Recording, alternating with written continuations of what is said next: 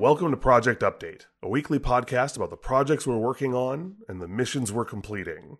I'm Dave Ramsey. And I'm Joe Simpson. How's it going this week, Joe? Oh, pretty good. How's it going with you? Doing really good.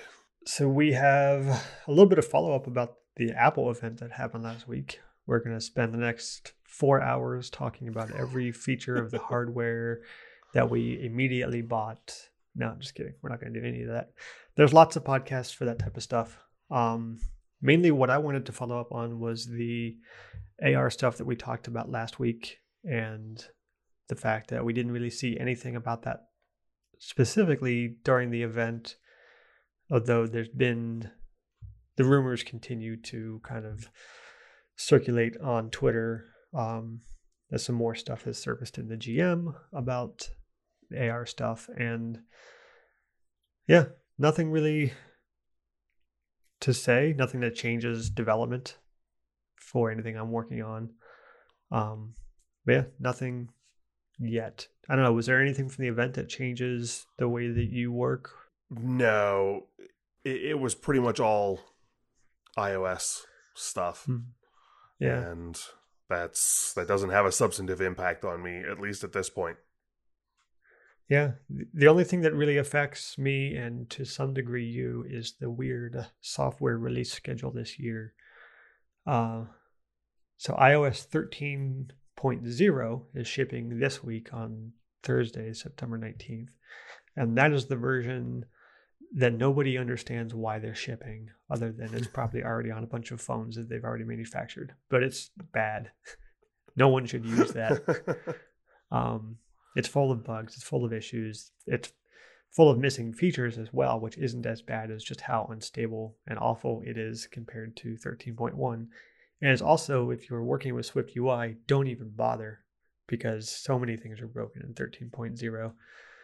So then on September 30th, 11 days later, apparently they're shipping iOS 13.1 and iPadOS. And that's the version that I've been running the last couple of weeks. I think I'm on the second beta of it, and hopefully they get that straightened out. There's still some issues with Swift UI, and particularly on iPad. Some of the features that are working well for me on iOS are not working that well or even crashing on iPad. So there's some stuff like that. And then macOS. This is the first year that I can think of that they haven't given us a date for macOS at the September event. Huh. Usually it's like a week or two after iOS. Sometimes it's been a little bit more. But yeah, there's no date. It's just sometime in October. Some people are kind of worried that people who upgrade to iOS and they upgrade their reminders database are going to be in a bad situation with working on the Mac. But from what I found when I reset the devices early in the beta cycle, if you have one device that's not in the right reminder format, it doesn't let you do the conversion. So I think they have it covered that if you upgrade to iOS 13 now, you won't be able to use the new reminders features. Basically, you can use the new app, but it'll still work the previous way without the new features until you update your Mac to Catalina. I think that's the way it should work. But I don't know. I would tend not to want to update until I can do everything at once. Although I'm the worst person to ask about this because I've been running betas for months. Yeah, and I am very much a trailing indicator on this stuff. Mm-hmm. I'll have the new Mac OS running somewhere, but it won't be on my primary machine for 6 to 9 months. Yeah. Primarily because I use a lot of older apps. Mm-hmm. And this is the 32-bit apocalypse for Mac OS. And I'm going to give all the developers that I work with as much time as humanly possible to fix that. Yeah, the only thing that I can think of that doesn't work right now is Call Recorder. And they have another version in the works. They just don't release any betas. So that'll probably be ready as soon as macOS is ready. But the current version of Call Recorder that I have doesn't even open. So I've been recording my side of the track with QuickTime for the last couple weeks. Oh, I had no idea. Yeah. Sounds about the same, just slightly less convenient. Anyway, that's kind of it for follow-up. I guess we'll kind of keep our eyes on the release schedule. Hopefully we'll hear something about macOS soon. And hopefully we'll hear something about AR soon. If you have any follow-up for us or any questions about the show, you can find each of us on Twitter. There'll be links in the show notes, as well as project-update.com/contact. So what have you been working on this week, Joe? So I have made a ton of progress in lots of little areas. And I'm really starting to think of my app as the sum of its parts, because it's become very easy to spend an entire day working on a tiny, small feature and kind of forget about the big picture, which is fun, but I also need to think about the big picture as well. So I've spent most of the week really, I guess I have every main screen that I'm going to have in version 1 that I know of now anyway. Some of them are just placeholders. Some of them have a little more than just a nothing to see here text on the screen. But most of them are working. I've got multiple list views and detail views and edit views and modal windows and all kinds of alert dialogues and pickers and stuff like that. Everything is kind of getting there. And you can like move between them and navigate and awesome. Yep. Yeah, there's still some work to do. Like making sure, like the version I have now is kind of a minimal, you can do some data entry and save things and move on.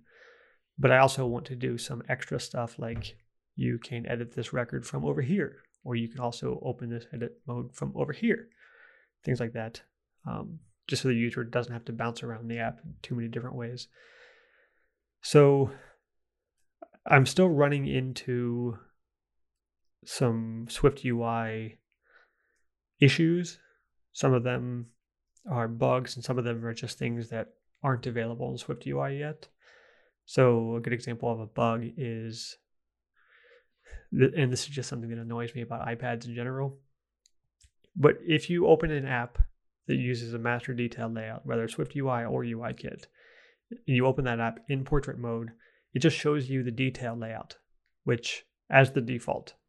And I don't know, there's been the default for years. I don't know why. I don't know who thought that was ever a good idea. But you can see it, if you go open the Mail app with your iPad in portrait mode, it will just show you basically an arbitrary message, even if it's not selected in the master list. And I hate that behavior. There's nothing I can do about it in Swift UI to stop it. There's workarounds in UIKit to get around that. But usually the user just has to tap the little back arrow to go back to the list or to pull the list over, only it's not available. It's just not showing up on the iPad. It shows up if I rotate the phone on the iPhone, but it's just not there at all. Oh, on this layout. So yeah, and I've tried putting my own button there and dismissing the view. That doesn't actually re-invoke the list view or anything. So yeah, at this point, you can still like swipe over from the edge of the screen to show, but most people don't do that. So it's just a weird thing. I reported a bug about it last week, which kind of feels like yelling into a black hole. So yeah, lots of little things like that. But there's lots of other features that just aren't there yet, like convenience things or would-be nice things. So for example, when I open a modal view to do data entry, I want to, for lack of a better term, tab into the first text field on the layout. And you usually do that with setting the first responder for a layout in UIKit, but that doesn't exist yet in Swift UI. So you Wait, can't. what? Yeah, you just can't. The user has to tap in there themselves. Same thing with like when you're editing a field and you can show that little X on the side to clear the contents. Uh-huh. I can't have one of those yet.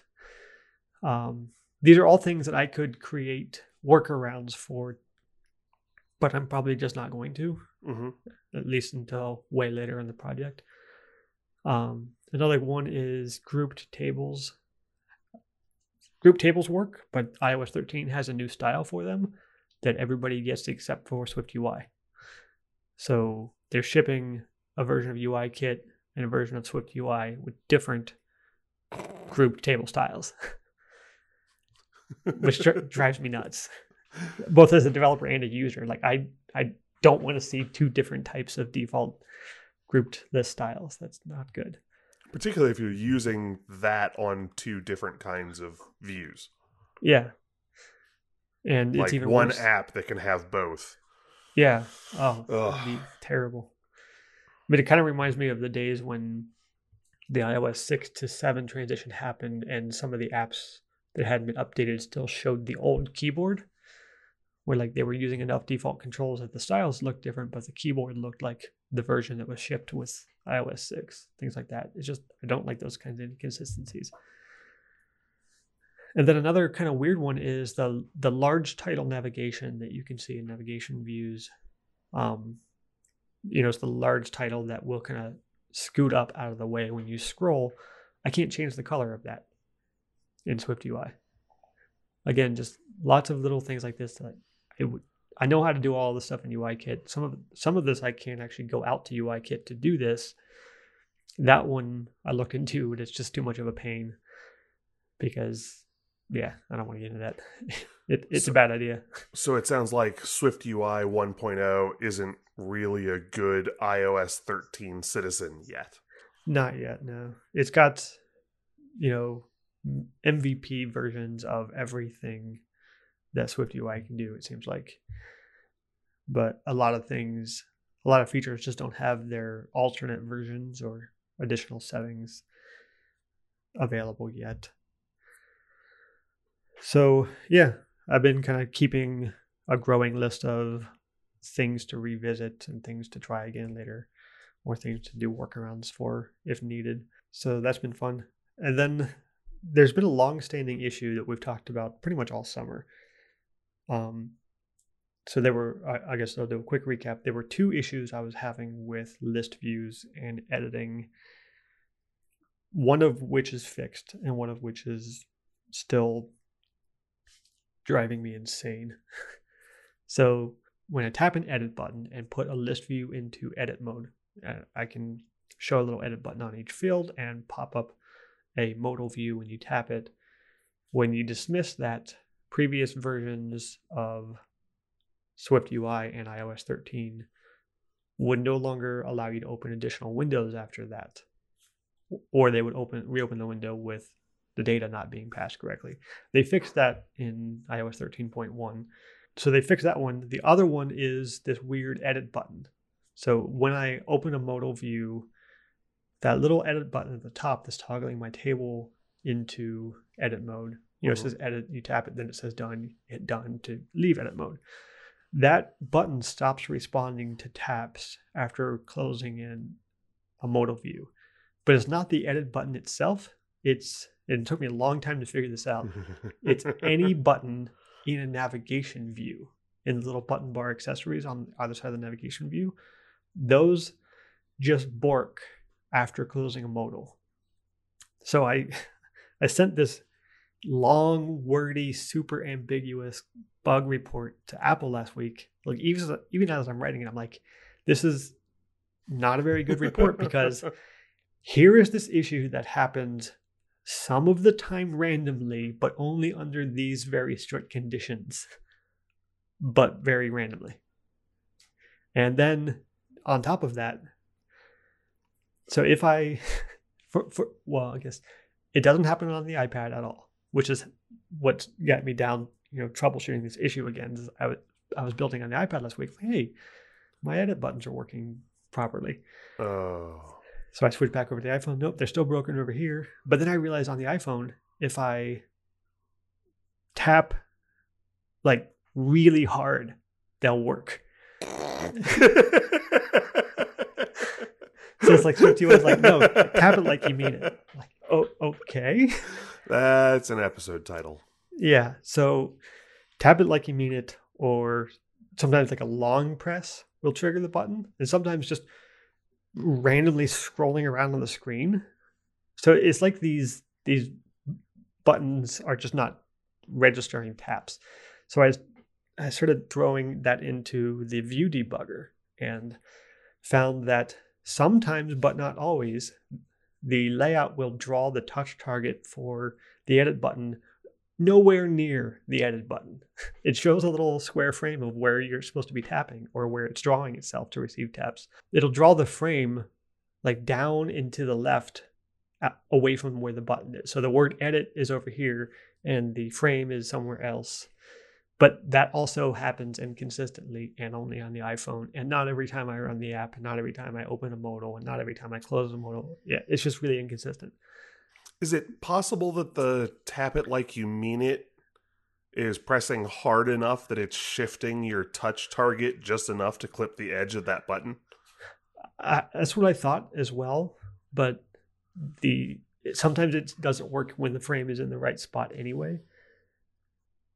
And this is also happening with other types of buttons. I thought it was just the edit button, but I made some other buttons to throw in those regions, and they do the same thing. And if I pull any of those buttons or the edit button outside of the navigation bar, they work just fine.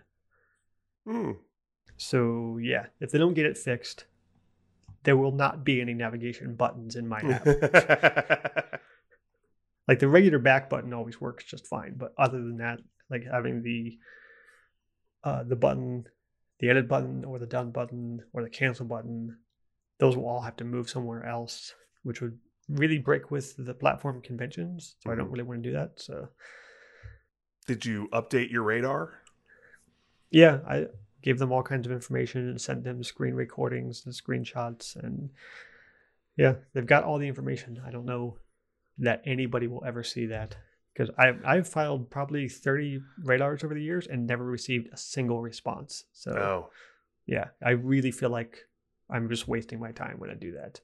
Like I actually feel bad, like I should be playing a video game or taking a walk. This is a waste of my time on this earth. You know what's worse than that, Joe? What? When you do receive a response from them and it basically acts as though they didn't ever read the bug in the first place. Yeah, I mean, as like far the as one I know, where nobody ever has. I had a bug, sent them sample code. I was like, all you need is this. Here's a project that does it. This should work. It worked in 6. It doesn't work in 7. Here. And, 9 months later, I get an email that says, hey, there's a new version of iOS out. Please confirm that this is still broken. And I'm like, yes, it's still broken. Like, why did I have to tell you that this radar has not been resolved? Yeah. Like, you should have a unit test or something for this, and it should tell you that this button press takes 10 seconds. 10 seconds. Mm-hmm. Anyway. Yeah. Yeah, so. This stuff drives me nuts. Yeah, I've reported several bugs about SwiftUI and haven't received any responses. Don't really expect to, because Apple doesn't seem interested. They are fixing stuff. The thing that really bugs me is just it kind of draws into question Apple's release notes. So every beta version of Xcode and iOS, they've got release notes of known issues and what's fixed. But a lot of the issues that I've seen over the summer have not been in that known issues list, but they have been fixed. So did they know about it or didn't they? They found out about it and fixed it within one release cycle. But they didn't put it into the fixed issues stuff either. So it was just never acknowledged. Yeah. So this week, I've got more stuff to fix with the UI. And I mentioned last week I need to get started on the CloudKit stuff. So this week I'm going to try to get the CloudKit syncing working between devices. And basically, I want to get the app to a point where I can start keeping my data in it consistently without doing what I'm currently doing, which is delete the app to reset my core data store and reinstall it. So I want to kind of finalize the core data schema, make sure I've got everything I'm going to need there for a while, and then get the CloudKit stuff working. And then this morning I wrote up a quick punch list of stuff to do for basically an early beta version, because I want to get a test flight put together and get that out to people as soon as possible. So I need to kind of stop doing what I was doing last week, which was like kind of self-indulgently really spending time on specific layout for a long period of time and like getting all of the features just right. That's stuff I need to do for version 1, but it doesn't have to be there right now. So like, adding things like haptics and better animations and, tap effects and stuff like that. I can geek out over that stuff endlessly, but it's not critical to getting something out into the hands of people to start testing. So this week, I'm going to try to make myself focus on the CloudKit stuff and then the minimal UI to get it out there into test flight. I don't know that I'll get it into test flight this week because I've never used test flight. I have no idea what that even entails. So yeah, stay tuned for that. So one last quick topic I wanted to touch on. Doesn't have anything to do with this project, but it's something that a past version of me had done a favor for yesterday, Joe, and I wanted to thank past Joe. So in December of last year, a customer hired me to do make a bunch of credit card processing features for their website, and we turned most of it on last spring for making one-time payments, but they also have a scheduled auto payment feature, but they didn't want to activate it until this year in September. So in April of last year, I forget the exact date, but I had written myself a long note of instructions of exactly what to do and why it wasn't activated at the time and what, where to go to turn the features on. Then I recorded a video of it, and then I put something on Twitter mentioning that I had left myself a note for the future and that I would reply to it if I did. And then this week I get a reminder from myself from 5 or 6 months ago. I was like, hey, here's what to do this week. And I was able to do everything in like 2 minutes yesterday morning and get it all working and tested. Now the feature is active, and I'm like, hey, thanks, Joe from the past. So very time delayed notes, but the video was really helpful. So I'm going to do more of that. Joe's tickler file. Yeah. Anyway, that's kind of my update for the week. What have you been doing?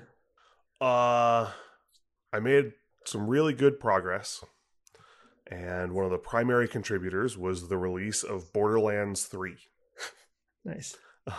In which I made progress as well, but that's secondary. I've been having a hard time not consciously thinking about Antler. Nerd. Well, it's a problem. And so this thing just keeps kind of turning over in my conscious brain and distracting me from whatever I'm doing. And I wasn't getting anywhere. And then Borderlands 3 came out, and I started just playing a lot of Borderlands. And really the only time I can think about Antler at that point is during loading screens. A loading screen would pop up, and I'd try to read the little help tips at the bottom and stuff like that, and my brain would start going, but what's going on with this thing? Why isn't this working? And what's going on?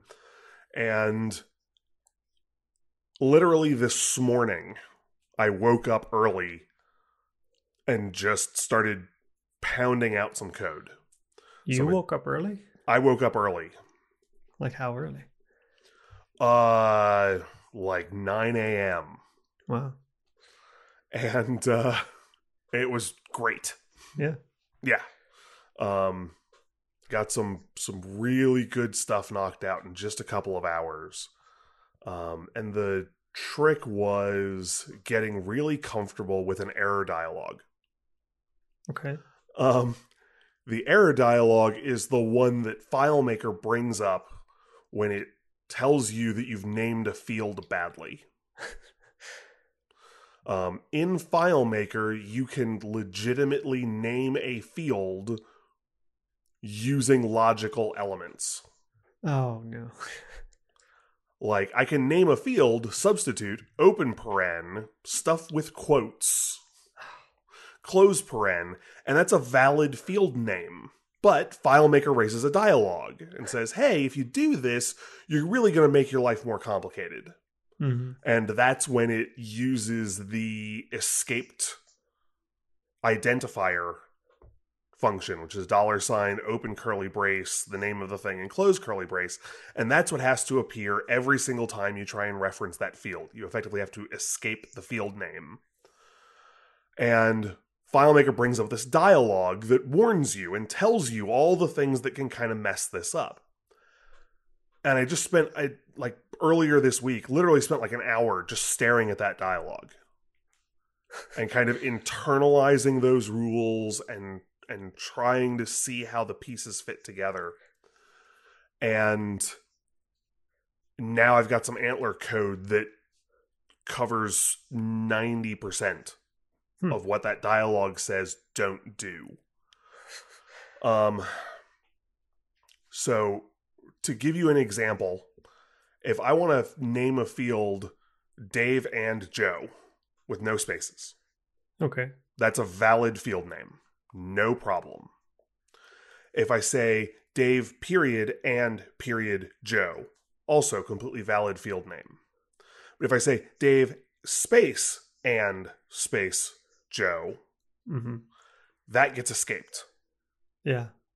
And so in that case, FileMaker is then seeing the and as a operator, not as text for the field name. Yeah, and this is just a weird oddity of FileMaker. They have an ampersand and operator and an and operator. Yes. An and operator. Yes. The AND operator is the logical and the ampersand is the concatenation operator.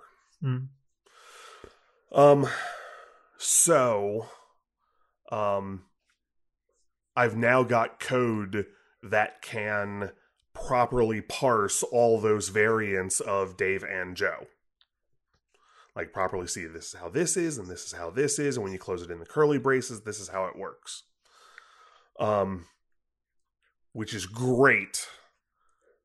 The biggest limitation to this code at this point is that it's not properly structured if I need to validate calculations.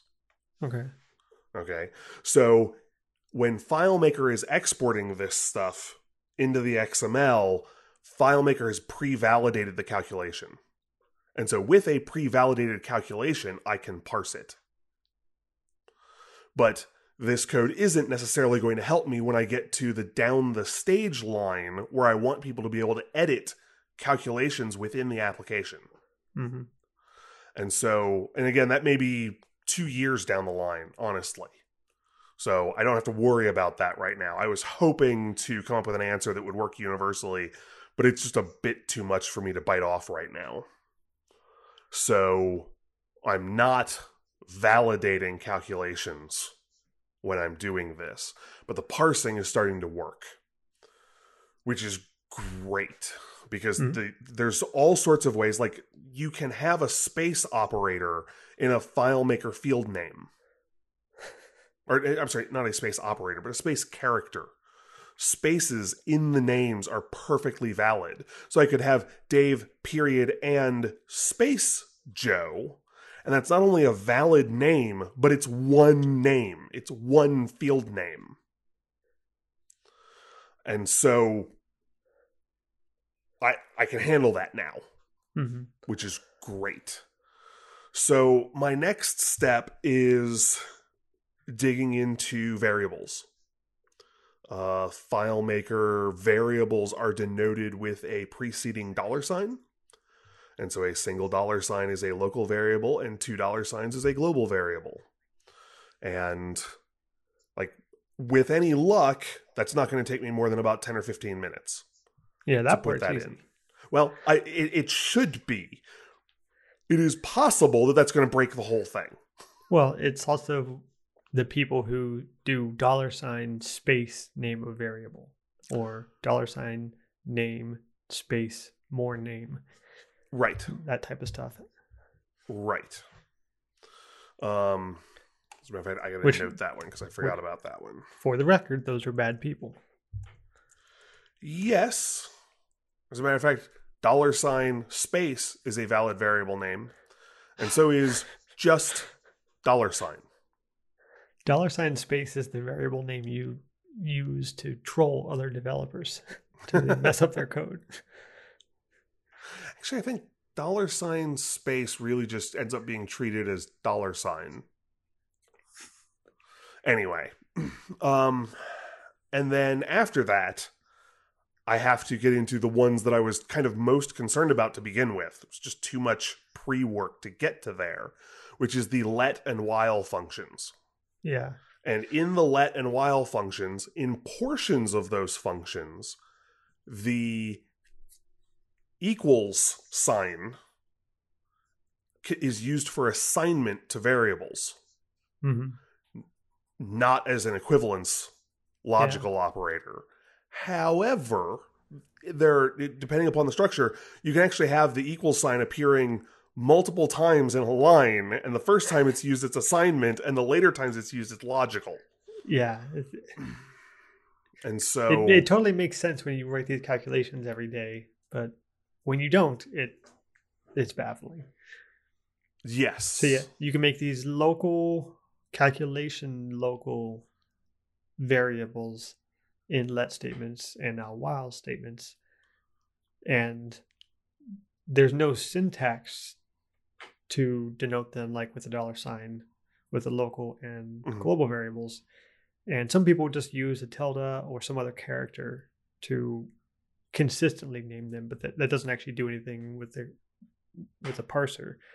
So yeah, I could have a line of text that says Joe is awesome equals Joe is super awesome equals Joe is super awesome. And that would be a valid statement. My example was going to be A equals B equals C. Ugh.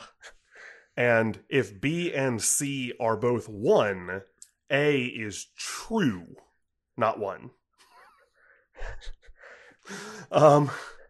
So yeah, this next part is going to be exciting, but I had to get through this initial part to just be able to find what are the pieces, and then I can start looking at how the operators change function depending upon how the thing is structured. So yeah. Identify the variables, do the let and while stuff, which at this point may be just about the only functions that I have to explicitly define within this grammar. I did a ton of work. I built the list. I started aggregating which FileMaker standard functions have only a single parameter versus multiple parameters versus no parameters, and was building the stuff to identify all of that, and was like, this doesn't help me. What about the ones with the optional parameters that have like one or more required parameters, and then the bracket notation for optional things like get layout object attributes and things like that, where you're basically just passing in an enum value? So in Antler, you can set a single parser rule to match multiple patterns. Okay. And so I did that with substitute. Substitute can either replace one value with another, or it can replace pairs of values. Find this, replace it with this, find this, replace it with this, find this, replace it with this. And those are structured differently. And I had code that was identifying that. That code's now all been commented out because for my purposes, that doesn't matter at this point. It may come back later. But the trick was that I was going through and building all this code to identify all the standard functions and make sure that they were structured properly. And that's important, and I'm going to need that at some point.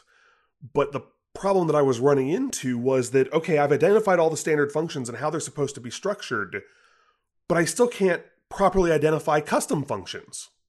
Like identifying the edges of things. I could have a function named Joe. And so Joe open paren something is functions. But Joe and open paren, now the open paren is a precedence operator, not a function call. And there doesn't even have to be a space between the and the open paren. So, yeah. Yeah. I'm back to having 1,000 things swirling in my head, but one of the things has been removed. The first thing on the list is off the list. So now there are 999 things swirling around in my head. Take one down, pass it around. Nice. So back to Borderlands. No, actually I'm probably going to go straight back to variables. And if I can get the variables, then I'll start on let, because I don't just want to sit there and swirl on nothing. Mm-hmm. I want to narrow it down to a single problem. And when I get stopped again, that's when I go back to Borderlands. Nice. And finish a couple more missions. And then hopefully the solution will appear in my head appropriately. So this is an interesting side topic. When you play games like this, do you at all associate those games with the project or other stuff outside of the game? Like a year from now, if you were to pick up Borderlands 3, would parts of it remind you of this parsing problem? No. I get that with music. Okay. So there are certain points in coding when I can safely listen to music without starting to type the lyrics as code. And the initial version of FM Perception was written almost entirely to 3 different albums from the artist Girl Talk. Mm-hmm. It was just over and over and over again. It was that, 2.5 hours of Girl Talk just kind of looping over and over again for weeks on end. Yeah. And so that will always be associated with that project as it started. Nice. There was even a point where I started putting those in my acknowledgements on the about screen. So for me, I play not a lot of games, but more than some people, I guess. But right now I'm playing through Breath of the Wild Master Mode, and there are parts of the game that remind me of stuff I was working on the first time I was playing through it a couple years ago, both from a work standpoint, but also I listen to, when I'm playing a game like that doesn't have a real intense story, I'll listen to a podcast at the same time. And there are entire sections of the map that just remind me of specific episodes of Cortex or Hello Internet, or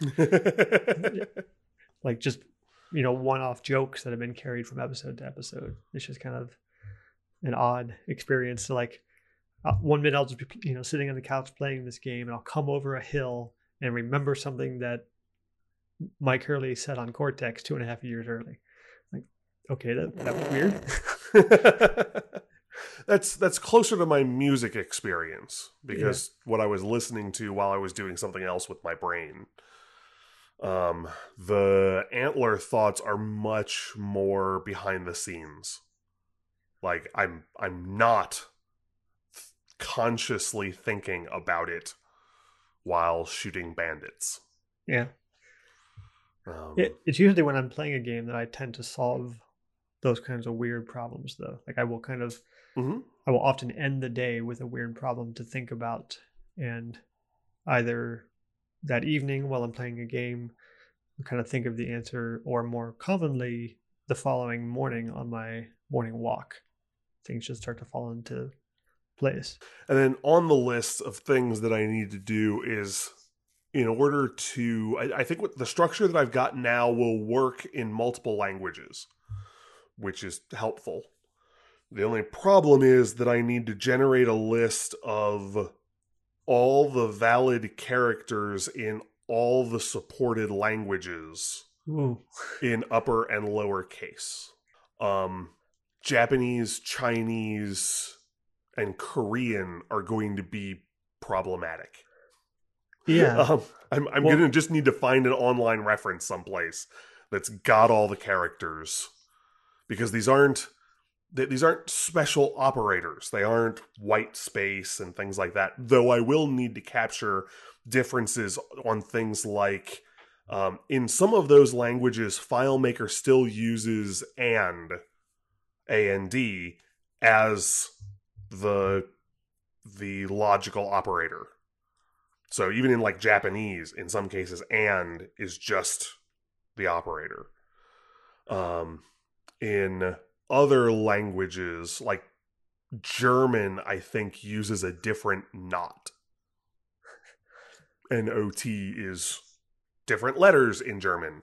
And so when those characters come together to form an operator, I am going to need to catch those explicitly. And I've got some code to help me do that.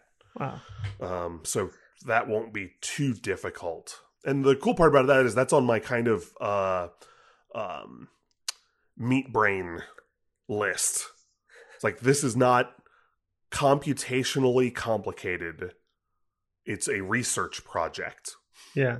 And so I'm just going to need to sit down and run around the net and find language references and things like that. Like, honestly, I don't honestly know if Japanese has upper and lower case. I mean kanji? I think so. Yes. Yeah. I don't know. I don't know anything about kanji. I have a friend you could ask. So yeah, and some of the research may go that direction. I've also got FileMaker developer friends that I can contact and just kick a quick email off to. Mm-hmm. People with enough Japanese and English so that when I talk about upper and lower case, if their base language doesn't have that construct, they'll still understand what I'm talking about. But yes, if they have both upper and lower case, I'm going to need that as well. So yeah, that one's big. Yeah. But it's not necessarily complicated. Like, I know exactly how to accomplish it. I know what the steps and operations are to make that happen, and that will work. I don't have any doubts about that. Operators in other languages, slightly more complicated, because you can't just ask Google what is and in Japanese. Because you'll get an answer, but that doesn't mean that that's what FileMaker does in Japanese.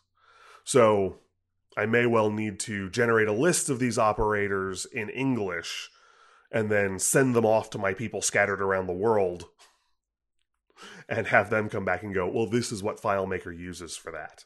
Yeah, every time you talk about your problem, I like my problems. And every time you talk about your problem, I like my problems more. Like, my problems suck, but they're not what you're dealing with. My problems are solvable by me. Yeah. Mine are mostly self-imposed because I decided to jump on a super early version of an unstable development framework. See, that starts to sound like my problems then. It's not my development framework that's unstable, it's the XML format. Yeah, that's true. I don't know. A year from now, everything will be better and we'll have new problems. Yes. And those problems will be awesome. Mm-hmm. And we'll have great episodes from that. Yeah.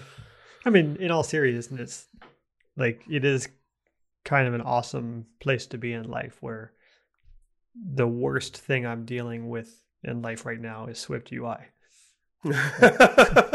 Yes. Like, Yes. my life has been pretty bad at times over the years, but the last couple of years have been pretty good. Yeah. Beating your brain against a brick wall, it turns out, is just not all that rough. Mm-hmm. Of a life. Yeah. It's still a tough problem, but yeah. Anyway, do you want to spend the next 2 hours talking about Borderlands? I totally could. I can just leave this running and go for my walk.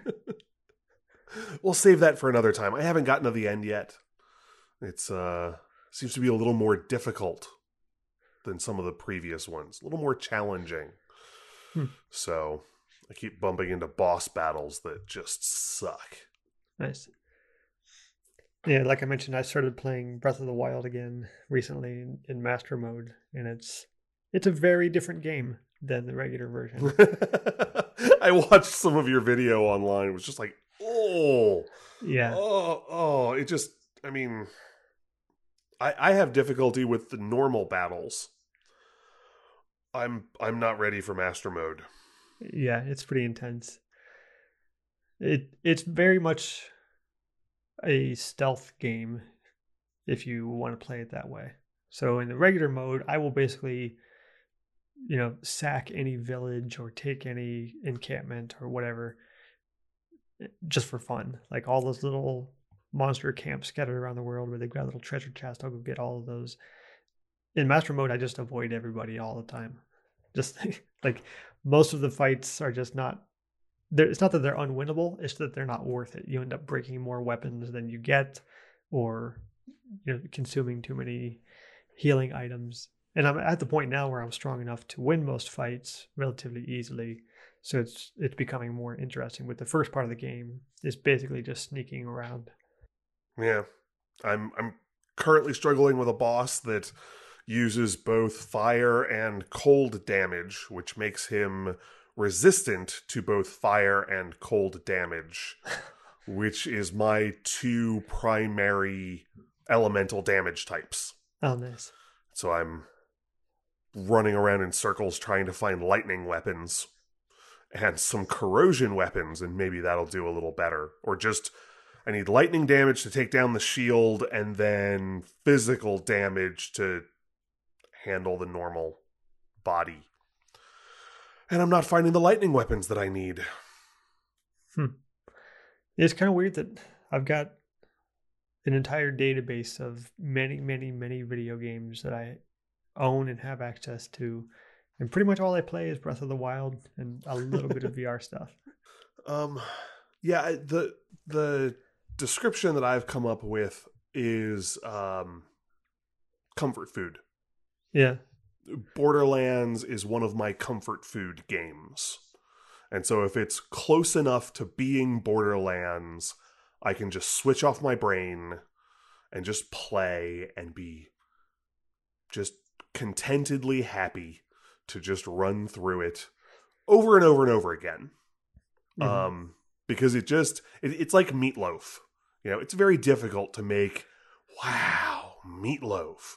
But meatloaf always tastes good when it's decent meatloaf. Yeah.